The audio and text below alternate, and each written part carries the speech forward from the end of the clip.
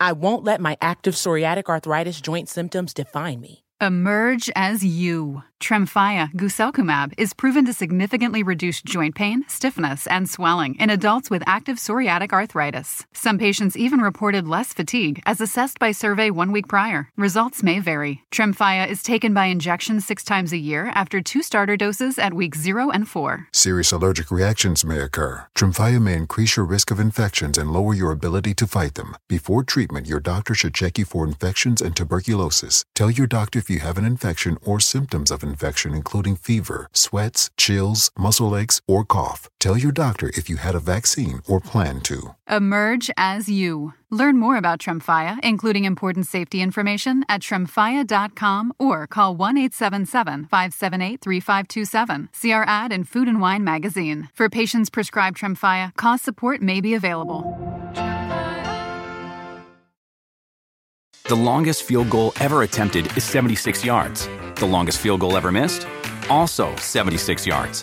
Why bring this up? Because knowing your limits matters, both when you're kicking a field goal and when you gamble. Betting more than you're comfortable with is like trying a 70-yard field goal. It probably won't go well. So set a limit when you gamble and stick to it. Want more helpful tips like this? Go to keepitfunohio.com for games, quizzes, and lots of ways to keep your gambling from getting out of hand. There's no place like the movie theater. The smell of fresh popcorn welcomes you to a full-body experience, while candies and sodas compete for your attention. Pick me! Hoping to join you in the best seats you've reserved on Fandango. It's where movie lovers buy tickets, pick seats, and double up on rewards points, all online. All that's left is to walk in, snack up, and sit back. Visit Fandango.com or download the app today for your ticket to the movies. The field goal unit for the Bills runs out. The clock at 13, the clock at 12. They set up right now for a 41-yard field goal. Clock at 7, the ball put down, the kick is up, and the kick is no good. He misses wide right. He misses wide right. 12 men on defense. 5-yard penalty. Go fourth down. Oh, my goodness, on the Bills, the penalty. Will Lutz will now try a 36-yard field goal to win it. Ball put down, good snap, the right-footed kick is away, and gone right through the middle. Dead, solid, perfect, and Denver wins it.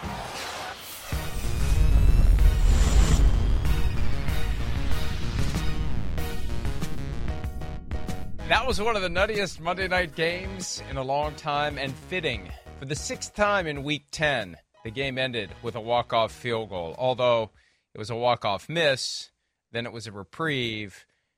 And then I thought, you know what, he's going to miss it again.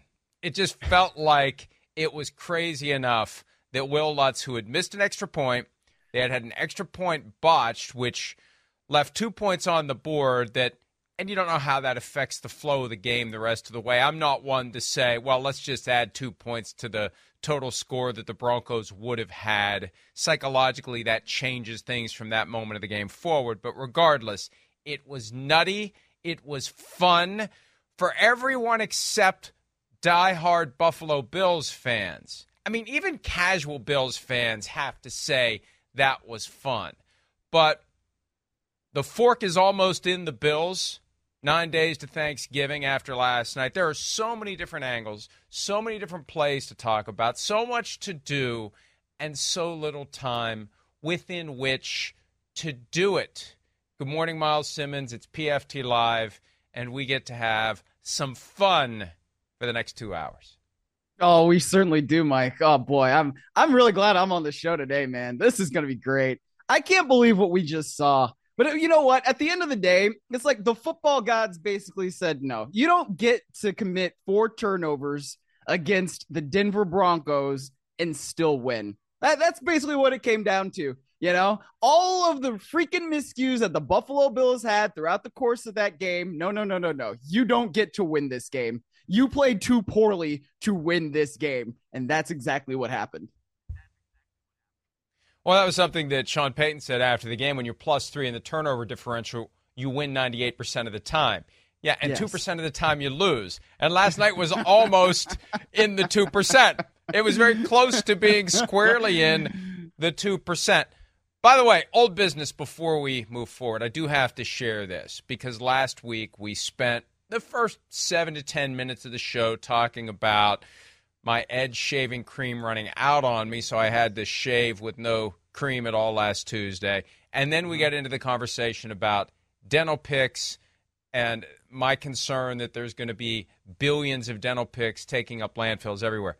I'm told that Oral-B has some sort of recycling program where they'll send you the mailing label so you can put all of your used picks in a bag and send them back to Oral-B, which makes me think twice about buying.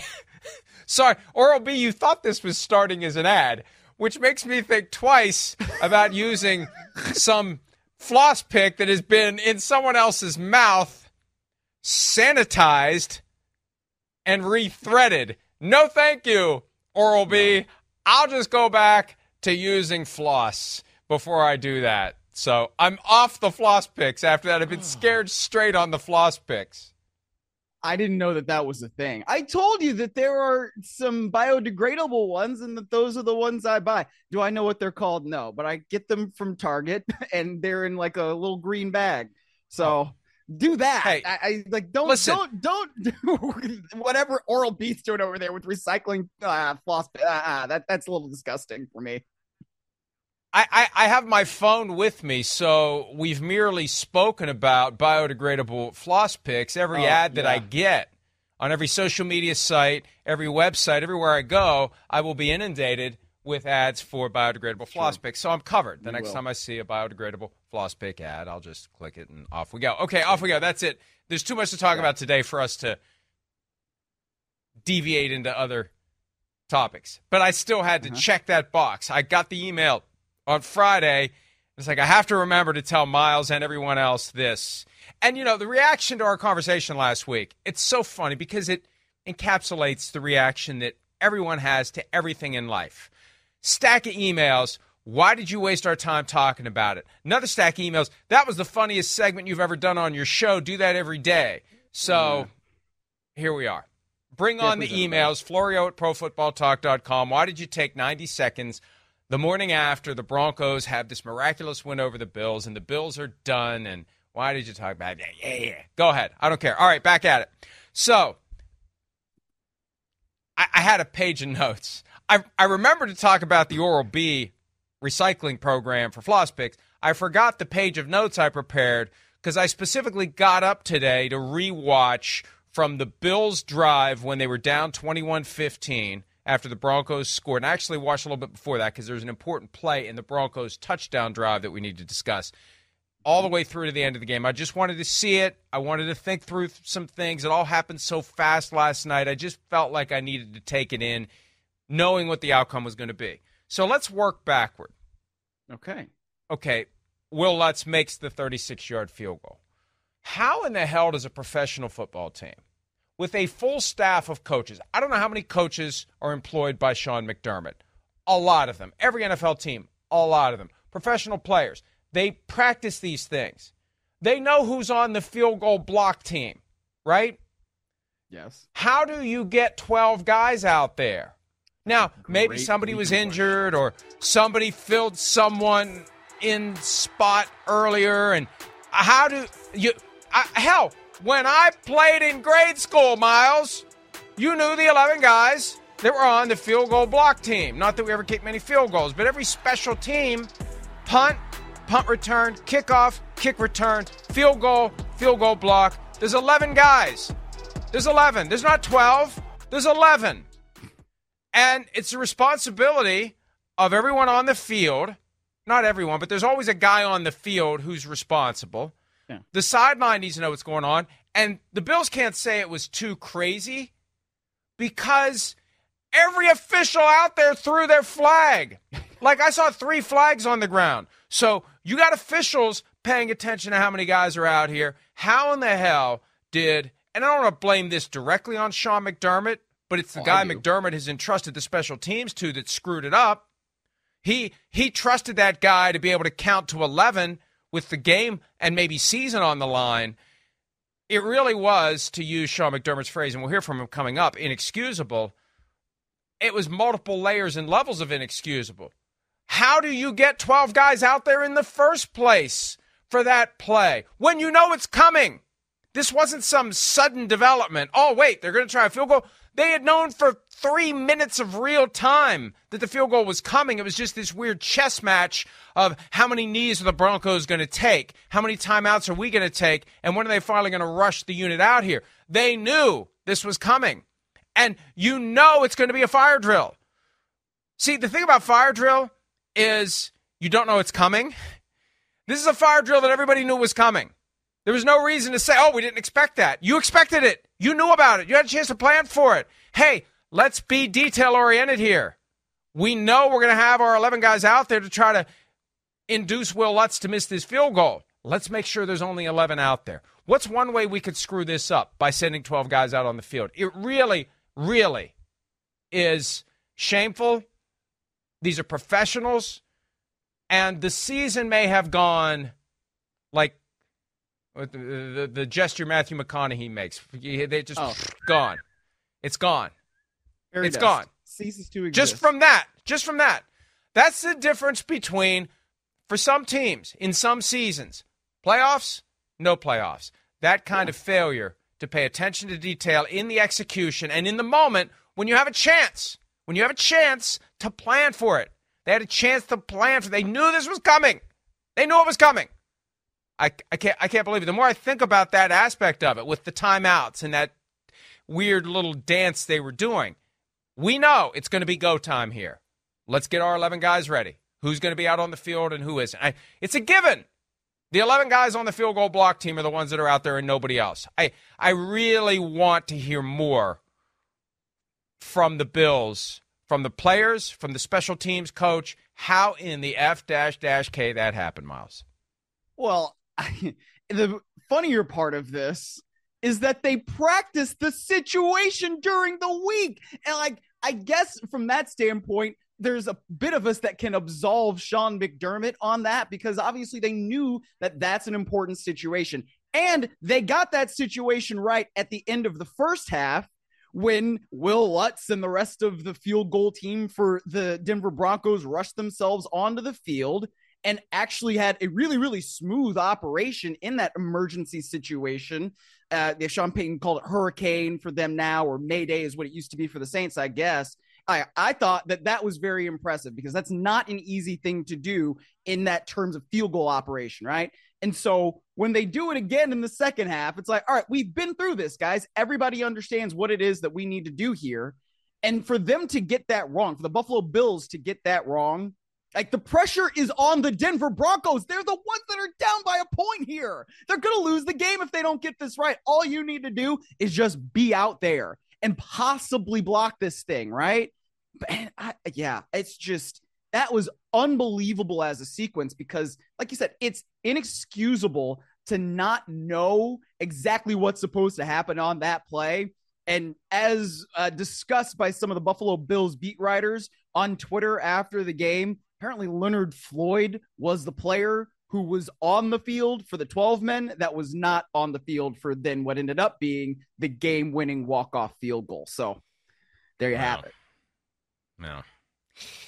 And, I'm somebody who worries about everything because my approach is if you worry about everything, the problem is it's the one thing you aren't worried about that's going to bite you in the ass. But where's McDermott on the side? Like, once and I don't want to make this dump on Sean McDermott day, but he's the head coach. And his team is 5-5. And they've had 3 straight home games that have been way too close for comfort. Win over the Giants, Sunday Night Football, way too close for comfort. It came down to an uncalled defensive pass interference in the end zone that allowed them to walk out with the win. Then Thursday Night Football against the Buccaneers, way too close for comfort. Uncalled DPI and uncalled OPI on the Hail Mary at the end of the game, but it was blatant. They bracketed Cade Otton and dragged him to the ground where he was in position to catch the frickin' pass from Baker Mayfield that landed untouched to the ground. Beautiful throw. Way too close for comfort. Giants, a team that the Bills should have beaten I'll behave for now, beaten the crap out of. Buccaneers, a team the Bills, by all rights, should have beaten the crap out of. Last night, the Broncos, a team the Bills should have beaten the crap out of. And for all that, they still got a chance to win a game they shouldn't have won. Sean McDermott's on the sideline. What's he doing? There's nothing further to do as the defensive coordinator, as the play caller, because Leslie Frazier was the scapegoat last year. What's he doing while this is all playing out? While Russell Wilson is taking a trio of knees to set up the non-drill fire drill. This is real, and it's not a surprise. You know it's coming. At some point, I know what I would have done in that moment. I'd be scared, and again, I'll behave for now, crapless over whatever could go wrong. What could go wrong? Let's see. How can we screw this up? Let's see. 12 guys on the field. I guarantee you, Miles, I'd have been going up and down that sideline saying, let's make expletive sure we only got 11 guys out there when it's time to go do this thing. Let's make damn sure we only have 11 guys. Hey, special teams coordinator, you count your guys. Hey, everybody over here, let me get the field goal unit together. Everybody over here. And I know some of the guys on defense are part of it too, but still, you got time. That's the one thing, because it was all rushed at the end. We forget the fact there was time to plan for this. We knew it was coming. It was almost getting boring. Like, when are they going to kick the damn field goal already? We know what this is coming down to. The drama's kind of like, well, all right, oh, no, another knee, another timeout, do it again. It's just, this is as bad as it gets for the Bills. To lose like that in prime time. This is one of those games you just want to tuck it into the 1 o'clock window on Sunday. You don't want it to be noticed by everybody and discussed by everybody. If this had happened with all the other games that happened on Sunday, it would have been a 10-minute segment of the show. Now it's going to be, I don't know, we're probably going to talk about this game for at least an hour, if not longer. And the biggest part of it is the screw-up by the coaching staff to not have 11 guys on the field. Well, what's interesting, too, I mean, like you said, some of the guys that are on defense don't leave the field when you're doing this kind of fire drill thing where the other field goal unit has to come on the field and then you're trying to block it. So depending on what package was supposed to be on the field, right? So there could be a field goal block personnel that they would do, or there could be usually like a field goal safe personnel. And maybe that's where some of the confusion happened. It should not have happened, given the fact that, again, Sean McDermott said that they practiced this situation where they were in dime personnel, which is where you've got 6 defensive backs on the field, and then, 6 defensive backs on the field, and then you have to substitute that, for the field goal team, whatever it happens to be. That should not have been something that was confusing. So at some point, it did get confused. And the other part of it is, I mean, it's not like they were even trying to rush off the field. Nobody noticed it. Nobody stopped to count that there were 11 guys lined up and then another guy behind. It's the kind of stuff that great teams don't do, that really good teams don't do, that above average teams don't do. You got to be average or below in order for these kinds of things to happen that help you really, really lose games. And that's what the Buffalo Bills are right now at the end of the day. It's the latest manifestation of an organization that has quietly become dysfunctional, and no one will admit it. That's part of the dysfunction. See, you get dysfunctional, and then you spend your time circling the wagons, as Chris Berman would say about the Buffalo Bills, and fighting anyone that would suggest things aren't right, things are amiss, people may lose their jobs over this. Instead of fighting back on those narratives, the properly functional organizations will say, maybe they're onto something. Before we start pushing back against reporters who might be saying, hey, there's a chance they're going to fire everybody after the season, before we take time to try to, maybe change that narrative, let's explore whether or not that narrative has any merit. Maybe they're onto something. Maybe we are kind of a mess right now. Maybe we just think, you know what? We've got Josh Allen, and he's great. We'll talk about that later. But the attitude has been, we've got Josh Allen. We've got our new Jim Kelly, and he's better than Jim Kelly. He's Jim Kelly, and he can run, and he can make things happen out of the pocket. He's not just a pocket passer. This is the guy that's going to take us to where we've been trying to go forever. And they just kind of like, don't do anything else. It's like, we got Josh Allen. Well, okay, why are you going to win the Super Bowl this year? We got Josh Allen. Well, how are you going to get there? We got Josh Allen. How are you going to win the division? We got Josh Allen.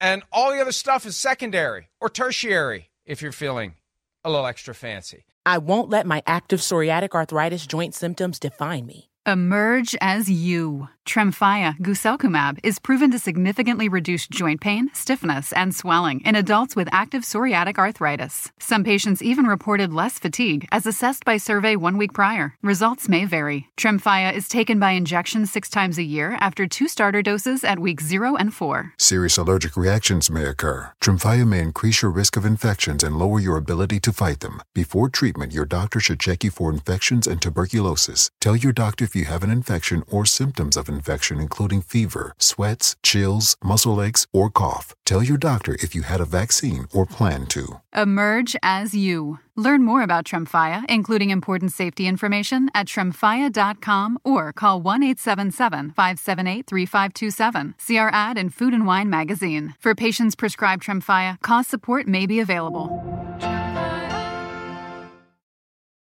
The longest field goal ever attempted is 76 yards. The longest field goal ever missed? Also 76 yards.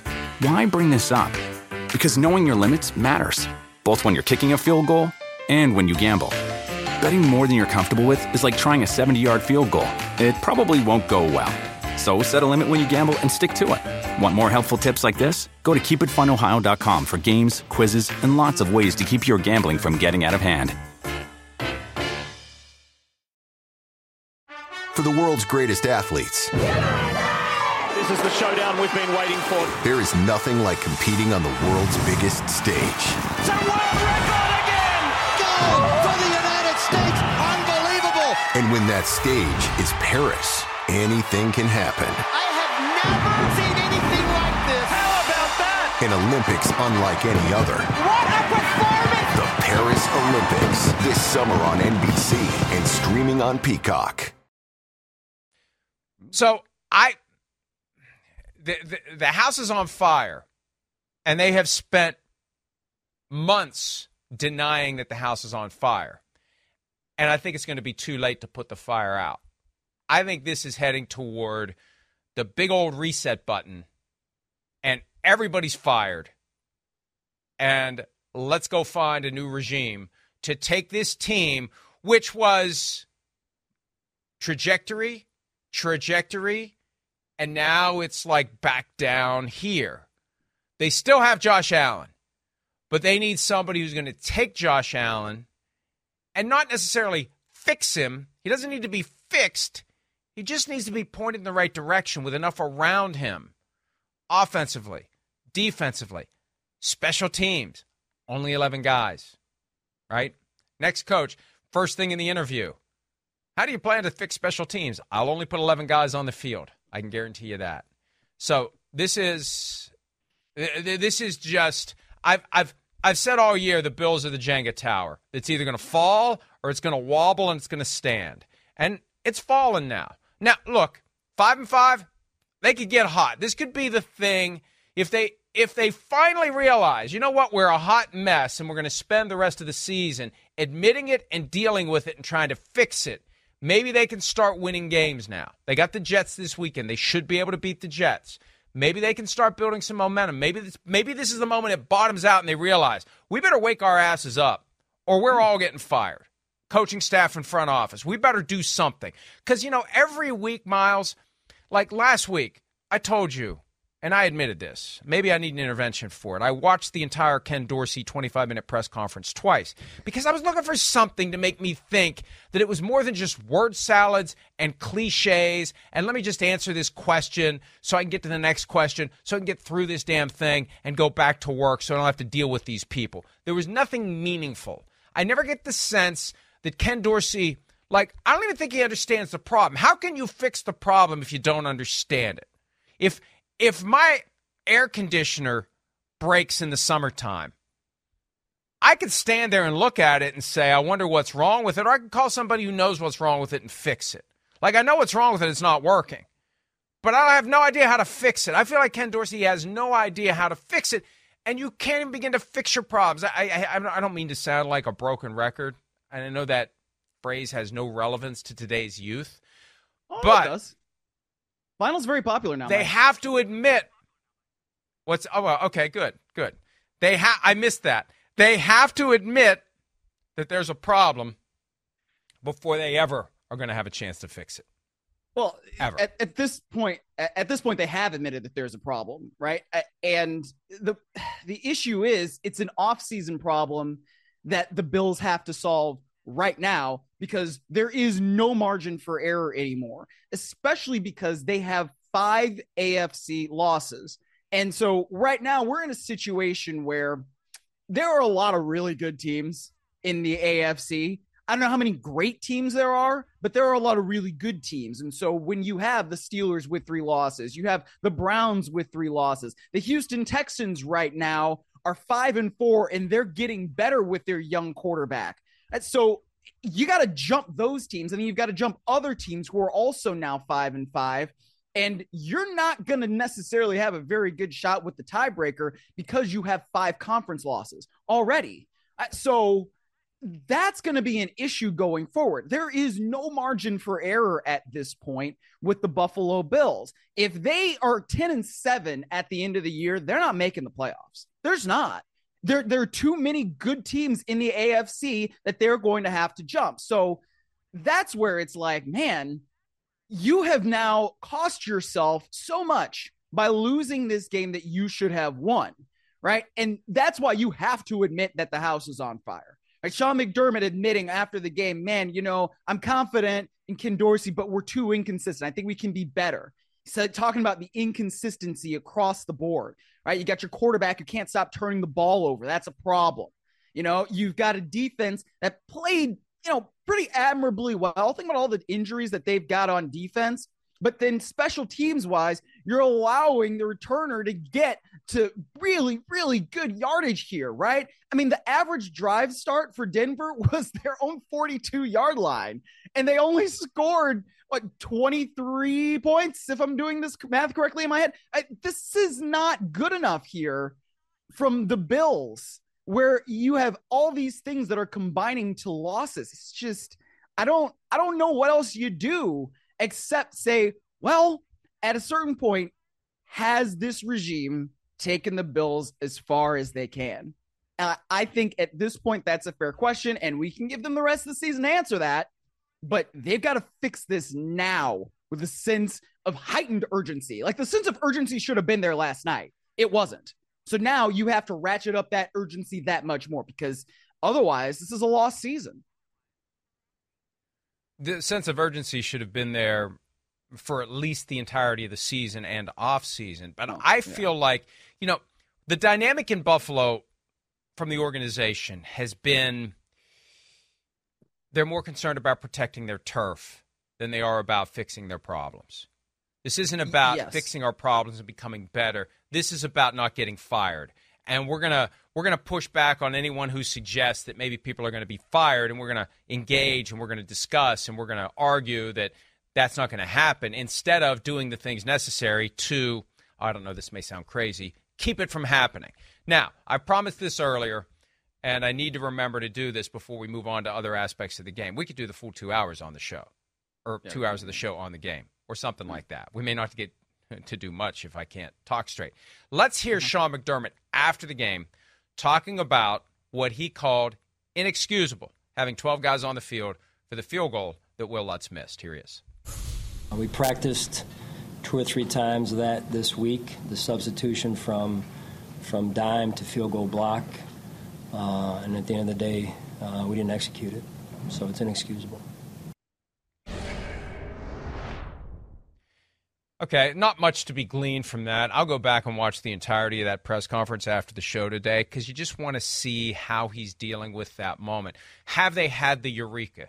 has the switch finally flipped. Because you know what's happening, I think? The Bills fans are finally flipping that switch. And the Bills fans are declaring 5-alarm fire. You know, and these are the things I pick up anecdotally on social media and in reactions to different things that we'll post and say. Yeah. When you're in the early stages of the life cycle of we're not as good as we need to be and this isn't going where it should go, the fans will defend that criticism. They'll blindly defend it because they don't want distractions and they don't want negativity, and they still believe. We believe. How dare you disturb our fantasy that we're finally going to win a Super Bowl by pointing out facts? How dare you do that? That's gone now. I think after last night, the average zealous Bills fan is going to be saying, tell everybody to pack their shit and leave. Say it took 26 minutes. Okay. I feel like that's because it was starting to come. There was, complaining among Bills fans. Josh Allen doesn't run enough, so they're not on board with the idea of let's keep him healthy for the playoffs and then he can run then. That has been out there. That's been a talking point lately. And I just feel like that was the sign that it's coming, that the backlash is building. And after last night, I think that they're going to hear it. And for their next home game on Sunday against the Jets, if they don't come out of the gates and blow the doors off the Jets, it's going to get loud and it's going to get ugly. And there may be signs, there may be bags on the head. I feel like last night's game, Bills Mafia is out on the current regime. Look, it's a turning point. And so one of my best friends is from Buffalo, lives there now. And, I told him after the game last night, you get the group chat going, right? And it was in the acceptance stage of grief. And so once you get to that point, that is where you really need to start being concerned, because it's one of these situations where there have been signs for over a year now. Because Mike, when we would do shows last year and I would say, man, the Bills, they have some lapses. Josh Allen turns the ball over a little bit too much. And I would get Bills fans in my mentions and they'd be very, very mad at me. And then we got to the postseason. And what did Josh Allen do? He turned the ball over. He was reckless. He couldn't get things going. They lost badly to the Cincinnati Bengals at home in the divisional round. And it's like, guys, the warning signs have been there. Right. And so now we get to this year and Josh Allen cannot stop turning the ball over. He's got 14 turnovers this year, more than Mac Jones and Desmond Ridder. More than Mac Jones and Desmond Ridder. We need to let that sink in for a second here. And not all of them are his fault, as we watch Gabe Davis drop a perfectly placed ball over the middle and it goes into the hands of somebody who's not exactly my cousin, Justin Simmons. But look at what's going on here. Late to the outside from opposite hash to the sideline. What are you doing? Why are you doing this? You can't make that throw. I don't understand. It's like when Kyle Shanahan's talking about the horrible decision that Brock Purdy made that ended up at a touchdown. It's like, well, you'll live with it if it's a touchdown. But that's not what happened there. Josh Allen and Cook, they can't get the mesh point right. Ball ends up on the ground. We got church money on the ground. And look what the Broncos do. They pick it up. It's amazing. And then Cook later on in the game, when the ball miraculously bounces up back to him, it's like, well, I don't know what was going on there, but that was lucky. But you can't keep doing those things and still win. And that's really what the problem is with the Bills. They have these lapses. They don't really, I don't know what exactly it is that they don't do. It's like they lose focus, right? Josh Allen makes terrible decisions. And then all of a sudden we get to the ends of the game and they're like, why is this game so close? It's like, oh, because they can't stop freaking turning the ball over. That's a problem. It's why Josh Allen right now is one of the big issues with the Buffalo Bills. He just is. Well, and this is something that Sims and I have gone back and forth about for the last couple of years. When the window was wide open and it looked like they were on the brink of getting back to the Super Bowl, and then it started to go the other way. The criticism that Chris would have and still has is they don't have enough help around Josh Allen. It can't just be Stefon Diggs. There's flashes of guys, but there isn't another superstar. It's one of the reasons I was saying, hey, they should trade for Derrick Henry. Trade for Derrick Henry and reset your offensive identity around Derrick Henry and have Josh Allen as the guy who operates out of play action after Derrick Henry is gashing the hell the way James Cook was last night of the opposing offense. Run the ball. Broncos aren't great against the run. Run the ball. Don't try to do these things that just aren't there. They got it in their head early on that Josh Allen is Superman. Mm-hmm. And everyone has bought into the narrative that Josh Allen is Superman. The problem is, all too often, he's not faster than a speeding bullet. He's not more powerful than a locomotive. And he's not able to leap tall buildings in a single bound. And nobody seems to think, okay, maybe that means he's not really Superman to the point where he can just do this on his own. There's too much of that. This guy can do it. Look at what he does. There's enough, that, like they say about golfers, they keep coming back because there's that one shot around, that one shot that makes them think they can eventually turn that one shot into every shot. There's that one play a game. Josh Allen had that throw where he was rolling left. Gabe Davis sat down in the zone, and he fired that rope right into his hands, and he actually caught it. It didn't glance off of his hands, unlike earlier in the game. And that was like hey, there's Josh Allen. The touchdown run, hey, there's Josh Allen.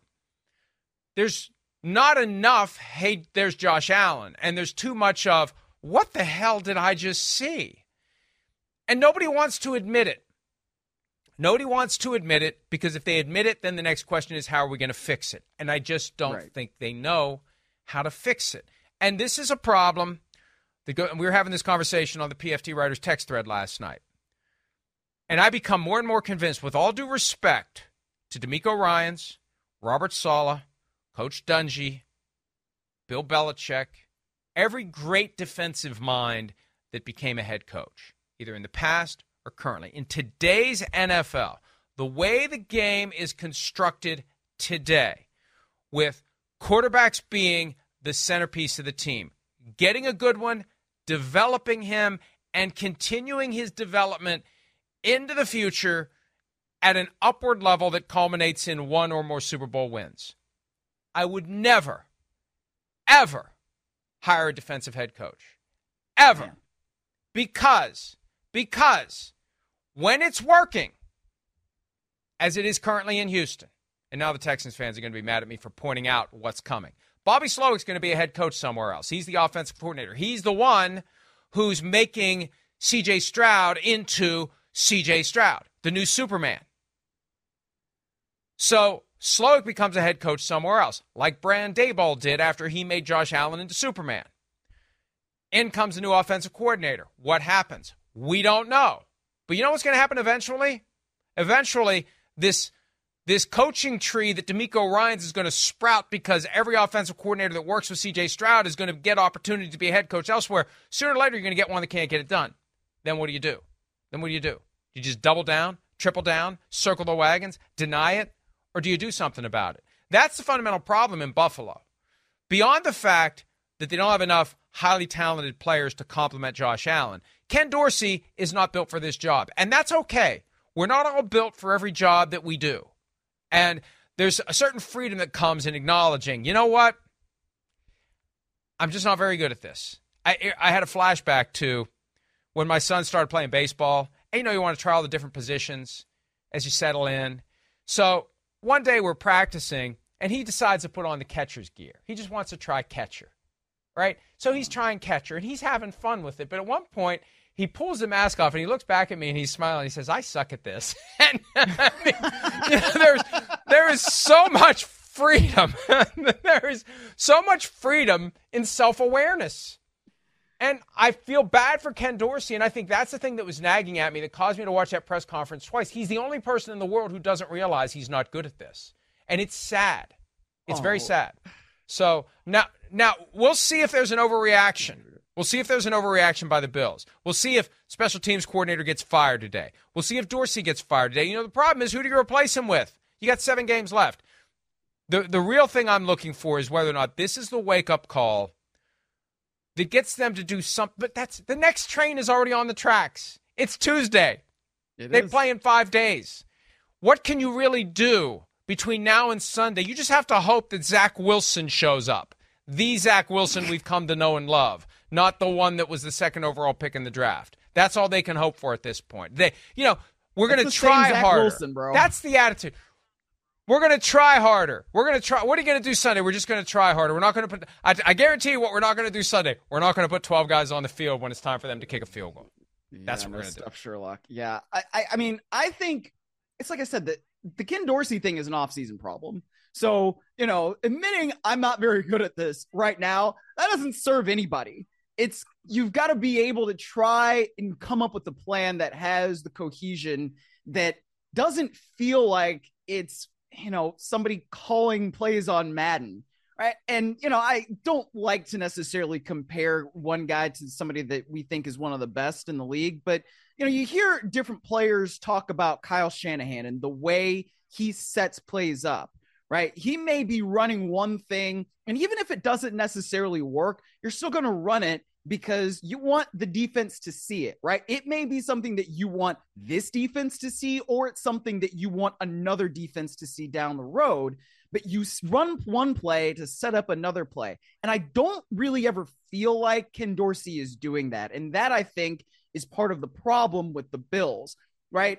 It's not necessarily that things are predictable. It's that things are herky-jerky.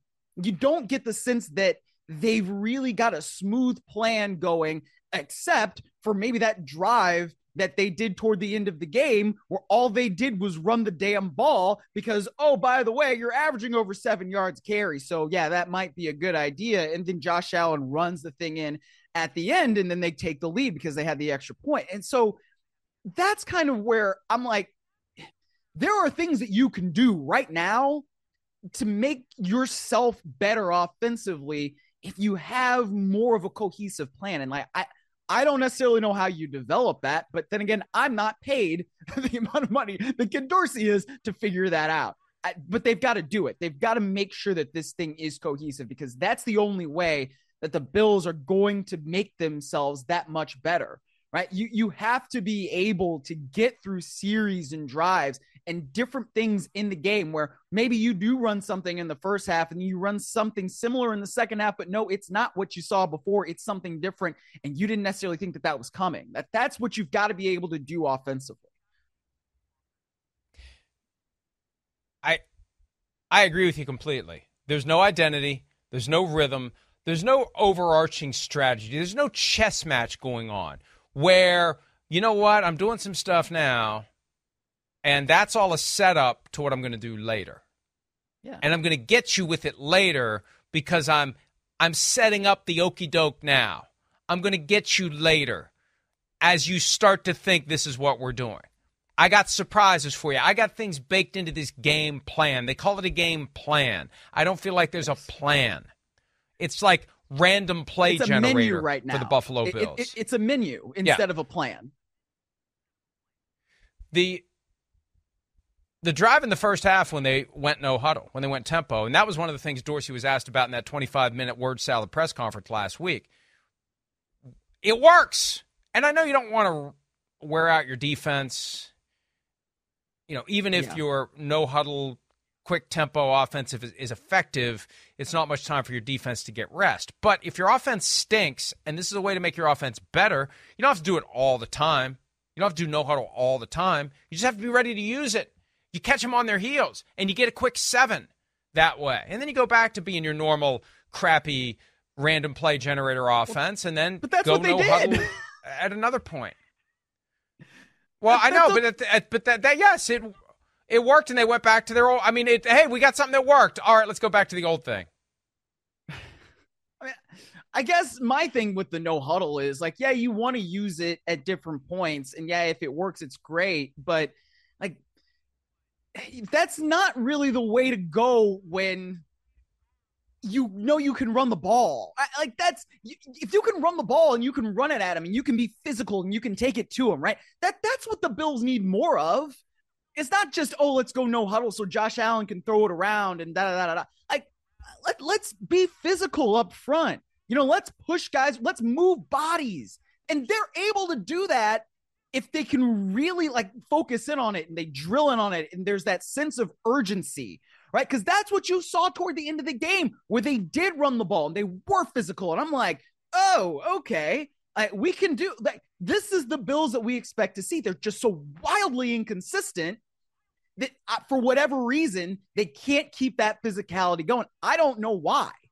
Like, that's really where I'm thinking, that's where there's the problem with the cohesion, right? And the plan. It's like, okay, we can be physical when we need to be, right? We can move bodies. We can run the ball sometimes, especially against that particular defense, but we can't do it with any sort of consistency. Why? I don't get it. I don't. And obviously it doesn't help when your quarterback is throwing the ball late and outside and, your quarterback isn't getting the mesh point right with the running back and one of your wide receivers that had 4 touchdowns in this game that we continue to reference with the Buffalo Bills with 13 seconds. But, was that the peak of the Buffalo Bills in this era? I mean, it's fair to ask now if that really was, even though they were in the AFC Championship game the year before. Right? I don't know. It's just, you watch the Bills and you're just like, come on, because you see it's there, but it's not. That 13 seconds, though, that may be the root of all these problems. Tyler Dunn has taken deep dives into that 13 seconds, how it came to be, the lingering resentments. It reminds me of the end of Super Bowl 49, the decision to pass, not run with the Seahawks. Yeah. You can have moments like that require a hard reset of either the coaching staff or the roster for people to get over it. 28-3 is another example of that, where it's just going to linger over the organization until, and for the Seahawks, what happened was come 2017, they got rid of most of the guys who were other than Russell Wilson, they were just gone. There was that purge, 2017 or thereabouts, the year Richard Sherman left and others left, like the guys who still couldn't let it go. And I just wonder if there are guys on the Bills who still can't let 13 seconds go, specifically number 14. When I saw the tweet last night from Trevon Diggs about his brother Stefon, and Trevon's on injured reserve, he has a torn ACL, he's with the Cowboys. But we know this Stefon Diggs narrative is part of the Bills' experience. Because, look, anytime you trade for a guy who decides he wants to break up with the team he's currently dating, you're the next one in line to be the team he wants to break up with. So it's going to happen at some point that Stefon Diggs is going to want out of Buffalo. And when his brother tweets, man, 14 got to get up out of there. And this wasn't a text message. I mean, maybe he accidentally meant to text him and he tweeted it instead. I don't think so. This is out there publicly for everyone to react to. And Stefon Diggs was, I think, nowhere to be seen or heard. A lot of times what happens is guys who are upset after a game, they're just gone. Like George Pickens a week and a half ago, just gone. And the media that covers the team doesn't make a big deal about it because they still have to cover the team and they don't want to stir up crap unnecessarily. They don't want to be that guy to be the one that's saying, hall monitor, oh, I'm sorry, but you have media obligations. But, Stefon Diggs knows when to get out of the locker room. His brother Trevon is talking about getting out of Buffalo. And that thing that happened in June, I don't care how they try to explain it. And that was a moment where Bills Mafia circles the wagons and gives the finger to anyone who dares to say, man, that's weird. Whatever happened was weird. So wait, he stormed out. They said he stormed out, but the truth is they told him to go. And now they're acting like everything's fine. Like, there's something there. And the only thing that was going to cure it was winning. 5-5 does not cure whatever was bothering Stefon Diggs. 3 catches for 34 yards does not cure whatever was bothering Stefon Diggs. Standing there and watching your coaching staff put 12 guys on the field for the field goal that was missed and would have won the game does not fix whatever was there. I think unless they do a hard reset and bring in a new coaching staff after the season, I think Diggs is going to want out, period. Just the same reason he wanted out of Minnesota. They extended Kirk Cousins' contract. That same day, he tweets his way out of Minnesota. If they keep that coaching staff, Diggs is going to want out. I have not forgotten that Sean McDermott said he was, quote, very concerned about Stefon Diggs that day, right? And it was weird because it was mid-June. And what the hell are you doing very concerned about a player in mid-June? Like, why? I don't get it. So there was something there. I don't think we don't know quite really what it was, because they kept everything in-house that actually led up to whatever argument it was that Stefon Diggs either stormed out or was asked to leave, but he probably was asked to leave because the Bills eventually clarified that he was asked to leave. Whatever that was, some of that might still linger. I don't know that Steph's brother speaks for him. And sometimes I don't know that that's exactly fair to put on another person what somebody else says. However, you can't look at that and not be concerned in some way, especially given the way things are going right now with the Buffalo Bills. Right? If things don't improve over the next however many games there are left in the season, then that's something that you have to look at and say, well, I don't know. I mean, there are some concerns right now with Stefon Diggs based on the fact that Sean McDermott was very concerned in mid-June, whatever happened there. And now we have this tweet. I'm like, it's not everything, but it's certainly not nothing. Certainly not nothing. In this day and age, given the way that generation communicates, that tweet means a lot, especially because if Stefon Diggs had a problem with it, very easy to call or text his brother and say, do me a favor and take that down. Delete that. I don't need that now. I don't need this right now, Trevon. I appreciate that you care about me, and we can take this up later. I don't need this public right now. I'm trying to get through this. I'm trying to work this out. I'd like to stay here. I'd like to make it work. But, back to that thing in June, and you're absolutely right. Sean McDermott says he's very concerned that Stefon Diggs isn't here, creating the impression he stormed out, creating the impression he didn't even show up at first. Yeah. I mean, it was that afternoon of what the hell is going on with the Bills and Stefon Diggs. Is he okay? Yes. Do they even know where he is? Like, I'm very concerned about him. But to quote a line that Big Cat used to utter on this show when he would appear on Fridays, dysfunctional teams do dysfunctional things. That is a sign of the dysfunction that is permeating the Bills organization. And there are other things with the entire organization. And at some point, it rolls up to ownership. The longer this all lasts without major changes, the more you just say, ownership doesn't know what to do either. Like, they got a problem, and they just keep banging their head against the same wall, hoping that Josh Allen will make that one throw more often. That he'll be that golfer that takes that one shot per round into a Happy Gilmore type of a transformation. And it's not going to happen. It's not happening. And I think what's going to happen is the fans are going to make their voices heard, and that's going to force the team. It's going to force management to do something about it. Before we take a break, and we're going to talk about the Broncos side of this afterward. I'm getting angry emails from Broncos fans who want to revel in the fact that they beat the Chiefs and Bills in back-to-back games, and bravo. But the far more compelling story is the Bills' circled wagons. The Conestogas are up in flames this morning. Here's Josh Allen. Conestoga, it's a wagon. It's an old wagon. Come on, man. You went to Columbia. Conestoga, it's the Conestoga wagon. Are you okay? Maybe I'm just old. Yeah. Here's Josh Allen after the game, who did his press conference with Mitch Morse with him, which was that's not usual for NFL quarterbacks. Here's Allen talking about the loss, and if he's confident they can, they're groping in the dark for that switch that they're going to flip. Can they turn it around with 7 games left? Here he is. It sucks. Shouldn't have been in that position in the first place. A lot of bad football. Yeah, I'm still confident, but it's no secret the clock's ticking, Got to have some urgency now.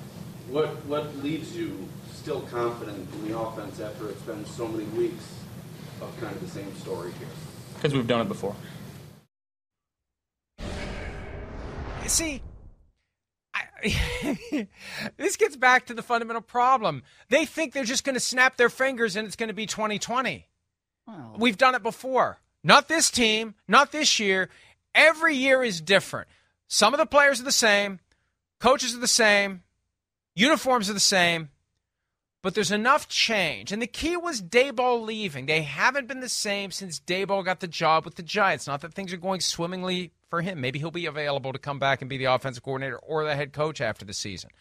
But you can't just say, I'm confident because I've done it before. Right? It's like saying if you're in school, if you're in school and like you're a senior and you're getting Fs, well, why are you confident you're suddenly going to get A's? Because when I was in 8th grade, I used to get A's. At some point, the past is not an indicator of what's going to happen going forward.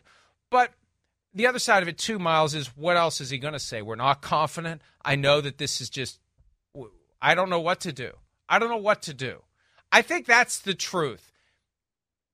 For Josh Allen, for Ken Dorsey, for Sean McDermott, for anyone with that team right now, what do you need to do? I think the answer is we don't know, because if we did, we would have done it by now. Yes. I mean, Josh Allen has said kind of a version of that over the course of the season, right? If we had the answers, we would have done it by now.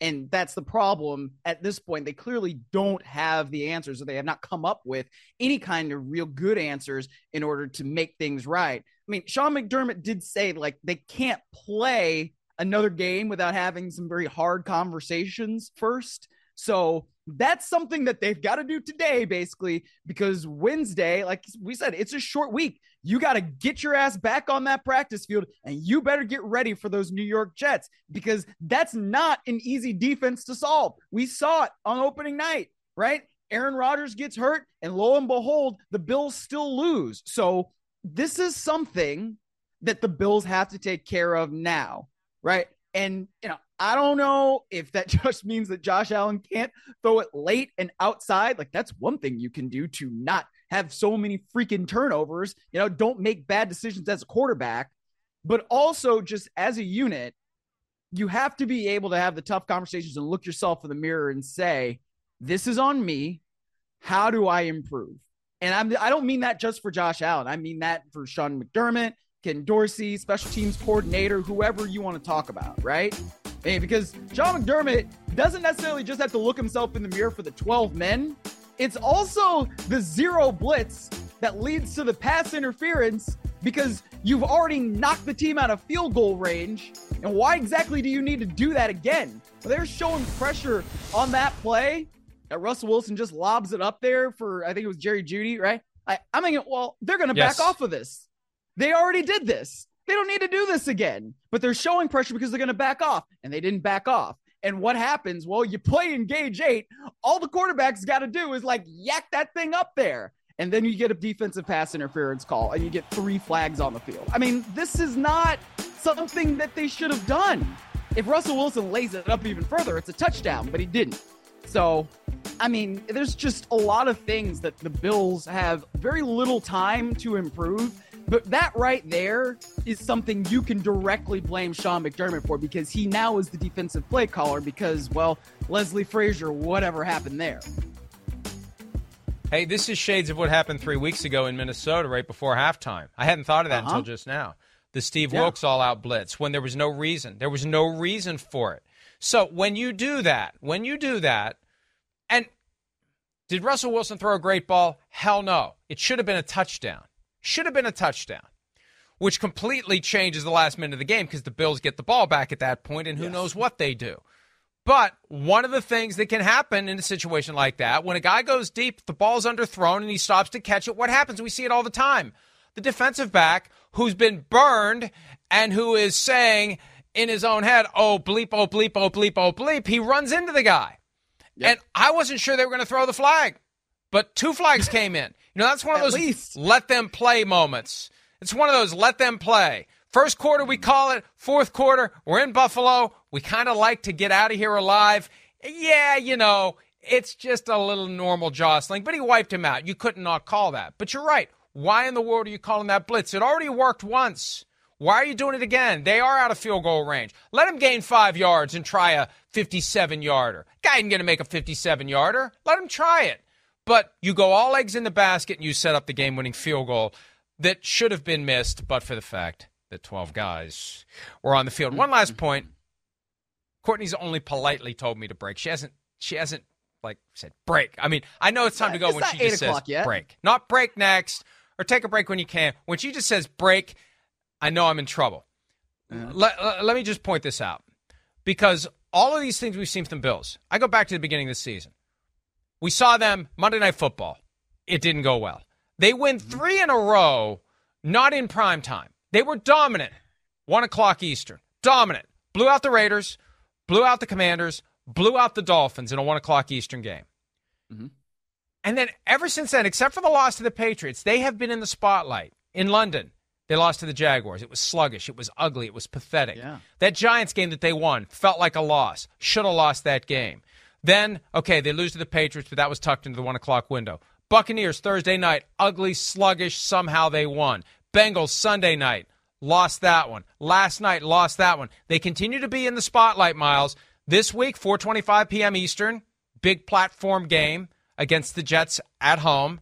At the Eagles, Thanksgiving weekend, Sunday, 4:25 Eastern. Then they get their bye. Who knows what happens during that bye if they lose the next two. At the Chiefs, out of the bye. The Cowboys, after that.